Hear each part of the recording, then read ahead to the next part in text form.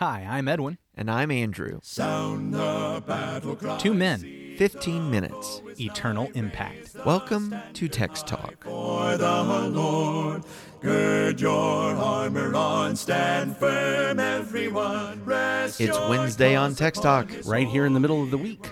In the middle of the week, in the middle of the chapter, which is Galatians chapter 2. I'm going to start in verse 6 today. I know All we've right. read this a couple of times, but I really want to focus on the very last verse here. Galatians chapter 2, beginning at verse 6 through 10. And from those who seemed to be influential, what they were makes no difference to me. God shows no partiality.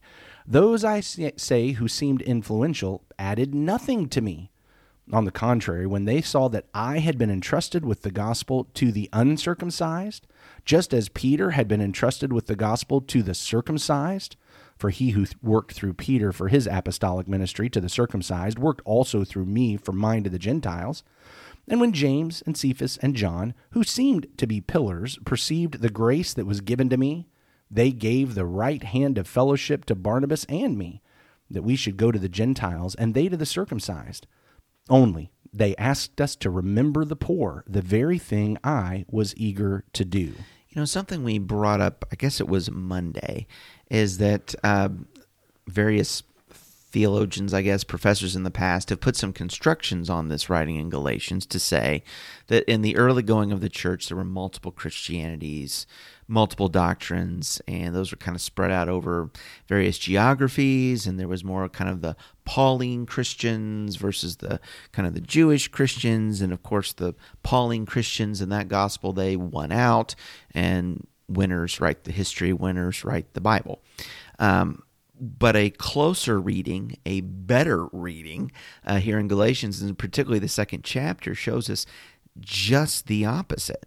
While there may have been a difference in focus as far as where we're going to teach the one gospel, it is the one gospel. And Peter and Paul are in agreement.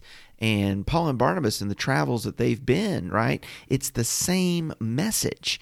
And all of that gets settled. The same gospel saves Jews and Gentiles. That's exactly It's right. not two different gospels. And so there's not two or more gospels. There's one. One rescuing gospel, and if you distort it, you're cursed. That is the theme here. Whether you are a Jew or a Gentile, we recognize, as we've pointed out, that if I grew up with a Jewish heritage, having observed the law, following in those customs, because that's my people, that's my people's history, that's my custom. He says, look, that, as long as you're not making that a part of justification, because neither Jews nor Gentiles will be justified by works of the law. But if Jews who are by heritage Jews are continuing in some of those customs, no big deal. But Gentiles don't bring that in. There's no need for you to do that. That's not going to deepen your spirituality. That's not going to improve your Christianity. That's not going to make you more like Jesus. That's not going to make you a better Christian. It's not going to justify you. It's not going to help you. Why would you bring in those legal requirements at all? Exactly. So stay away from that. But both are justified by faith in Jesus Christ. So we have the true gospel. It's being preached in ever-expanding areas of the Roman Empire here in the first century. Churches are being evangelized into existence. Paul and Barnabas are going to be leaving out of this meeting. There's a curious note, though, in verse 10. Not a note, but a detail.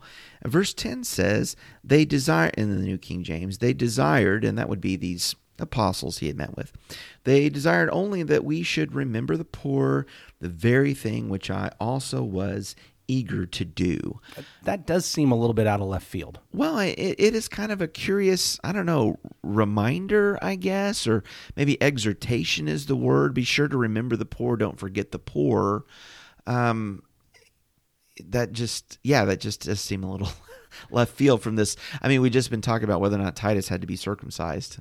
I think we should put this also into a little bit of historical context, a little bit of how letters are written. Remember, this is not like you and me today. If we're writing a letter, we have, at least as far as we're concerned, an endless supply of paper. That's correct. If you and I write a letter, we can just And we hey, can, man, that's even if you want to fool with paper. Yeah. I mean, I sit down and I write more emails than I write letters. and that is an unending supply. That's Yeah. because that's not even a substance; it's just out there. I know. So I can flit to this point and to that point, and I don't have to stay on track. I can ramble around on, like I do sometimes here on Text Talk when I'm writing. Yeah.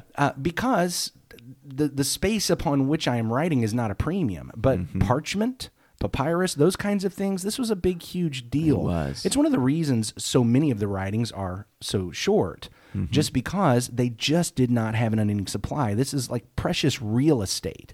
And so in the middle of this discussion of the gospel, to just drop in for what seems almost like no apparent reason, some comment on benevolence is interesting and odd. Why did Paul think it was important enough, as he is writing to the Galatian Christians, this mainly Gentile Christian audience?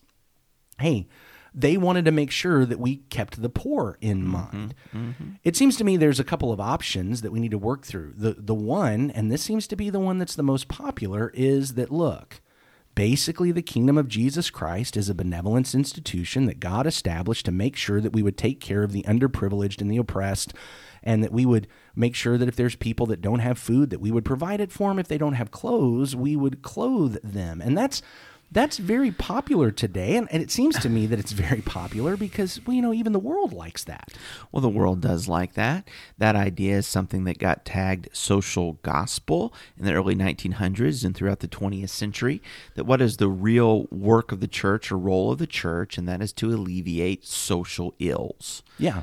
Okay, as opposed to redeeming souls, as opposed to preaching the gospel. The idea of bearing a fruit of compassion and love as a Christian, doing good to all men, and especially the household of faith, that seems to follow naturally from the gospel. But I would suggest that things are getting out of order and displaced if actually the work of Christians in the church is to, solve all these physical problems and then get around to the gospel and Jesus Christ later on. Yeah. So, okay, you brought up Galatians chapter 6 and verse 10, and I think we do need to remember that. We as Christians will help people as we have opportunity, no matter who they are, especially the household of faith. Even their emphasis is on the household of faith. But is that what's really going on here? And, I know there are some people that are like, why would you even worry with that? If you know that this is something Christians are going to do, why does it matter if we teach it from this passage? And I think it's important to let a passage say what it really means. Yeah. I am not convinced that Paul brings in this statement about remembering the poor out of a desire to teach a general benevolence, that the church is a benevolent institution, that one of the main works of the church and of Christians is to make sure to take care of people in their biological, material, and physical needs. Yeah. I think there's something else as we go through the context. Remember what the context here is. This is about Jew versus Gentile. Yeah. This is about the fact that Peter has been given this role and work to take the gospel to Jews, and Paul has been given this role and work to take the gospel to the Gentiles. And as they're sending him out and giving him the right hand of fellowship and saying, look, if you're going to focus on Gentiles, that's fine. Just make sure you remember the poor. Wait a minute.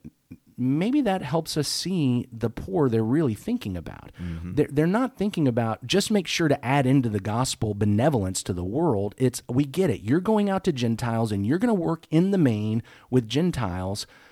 But look, please don't overlook your poor brethren among the Jews. Don't overlook them while you're going and emphasizing working with the Gentiles. So it calls to mind an episode in the book of Acts, in Acts chapter 6. Yes, I think so. Okay, so what you have there in the early days of the church at Jerusalem, and before this missionary effort going other places, you do have apostles in that place. Oh, I don't know, like Peter, like John, James, that we're reading about here in Galatians. They had a real problem that came up in Acts chapter 6, and that was there were needy widows among them, needy widow saints. But not just any widows. Not just any widows. I mean, of course, everybody there were Jews, but this was a problem along a heritage ethnic line. Yeah. Who were the ones? Go ahead and tell it. Yeah. I was trying to tell it. The Hellenized, right? The Hellen Hellenistic Jews, Greek-speaking Jews. Yeah. And the problem that arises is that while there was an effort to meet the needs of these poor widow ladies, they Hellenized, the Greek-speaking ones, they were being overlooked. They were being overlooked. They were not getting the portion that they were expecting that I guess was appropriated for them. And so there was a problem and a real dispute that rose up in the church. So what you're asserting is that these apostles that are speaking to Paul, they've already been through a place where, and they've already experienced it, and they've already failed at this once, and they're saying, we understand this is a problem. Mm-hmm. We understand how easy it is to overlook your brothers and sisters in need because of a difference of ethnicity and heritage. We get it. Peter, we are more focused on Jews. You are emphasizing the work to the Gentiles. We just want to make sure that that mistake doesn't happen again. We've made that mistake. Yeah. Don't make that mistake. Remember the poor. And Paul says, man, I was ready to do that. I was ready to do that. Yeah.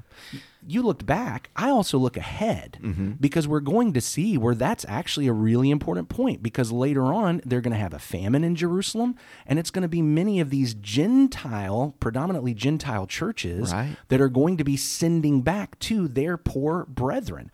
Paul himself is going to be taking gifts from many of these Gentiles, taking it back to the poor in Jerusalem. And that's, of course, what he's going to be doing when he actually ends up getting arrested there in the latter part of the book of Acts. And I recall as he writes about that, particularly encouraging the church at Corinth to finish collecting up those resources so that he could take them on to Jerusalem, that one of the points he makes in 2 Corinthians 8 and 9, but I think it's especially in chapter 8, is that this is a fellowship and a joint participation, a bond between all these Christians, between Jew and Gentile alike. That the Gentile Christians had been sharing in the spiritual riches that the Jews had from the gospel because of the scriptures, because of the promises, because of Messiah, and the Savior comes then to all the world. And so now the Gentiles have an opportunity to share physical blessings, physical things they have with the Jews, so that there's an equality among all, that Jew and Gentile together are going to be bonded and sharing all the virtue and blessings of Christ by remembering the poor among the brethren. Part of the kingdom mission is for kingdom citizens to take care of one another. Mm-hmm. And I believe what's happening here, and this is important, again, I hope nobody goes away from this episode of Text Talk saying, wow, Edwin and Andrew say that we don't have to follow Galatians 6:10, that we don't help people as we have opportunity. Not saying that at all. Not saying that at all. I'm just saying that today we're not talking about Galatians 6:10. Today we're talking about Galatians 2:10. Yeah. And in Galatians 2:10, it's the idea that the kingdom takes care of its own, no matter what the background is. Don't lose sight. You may have an emphasis in a country with a people, but don't lose sight of the folks in need in the kingdom just because they're not the folks you are focused on. Well, and that in practicing this among brethren, it unites us. It makes the bond stronger. Yeah. It's a demonstration of the gospel has redeemed us all, and we are all one in Christ. Yeah, absolutely.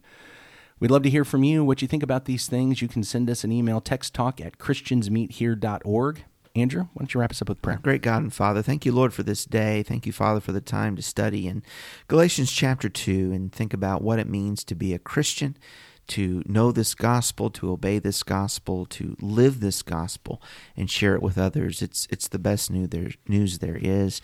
We're thankful, Father, about how it unites us and how we are all one in Christ. And we pray that we might be mindful of those, Father, who are less fortunate. We also in your faith, in your people, we who have more, that we would be generous, of course, always. But understanding, Father, that in our hope in you to supply all of our needs as your people and as your covenant people, one way you do that is through your church.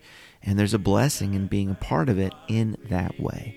God, you meet all of our needs over and above. We trust you. We love you. We thank you. In Jesus' name, amen. Amen. Thanks for talking about the text with us today. I'm Edwin Crozier, and I'd like to invite you to join the Christians who meet on Livingston Avenue in Lutz, Florida this Sunday for our Bible classes and worship.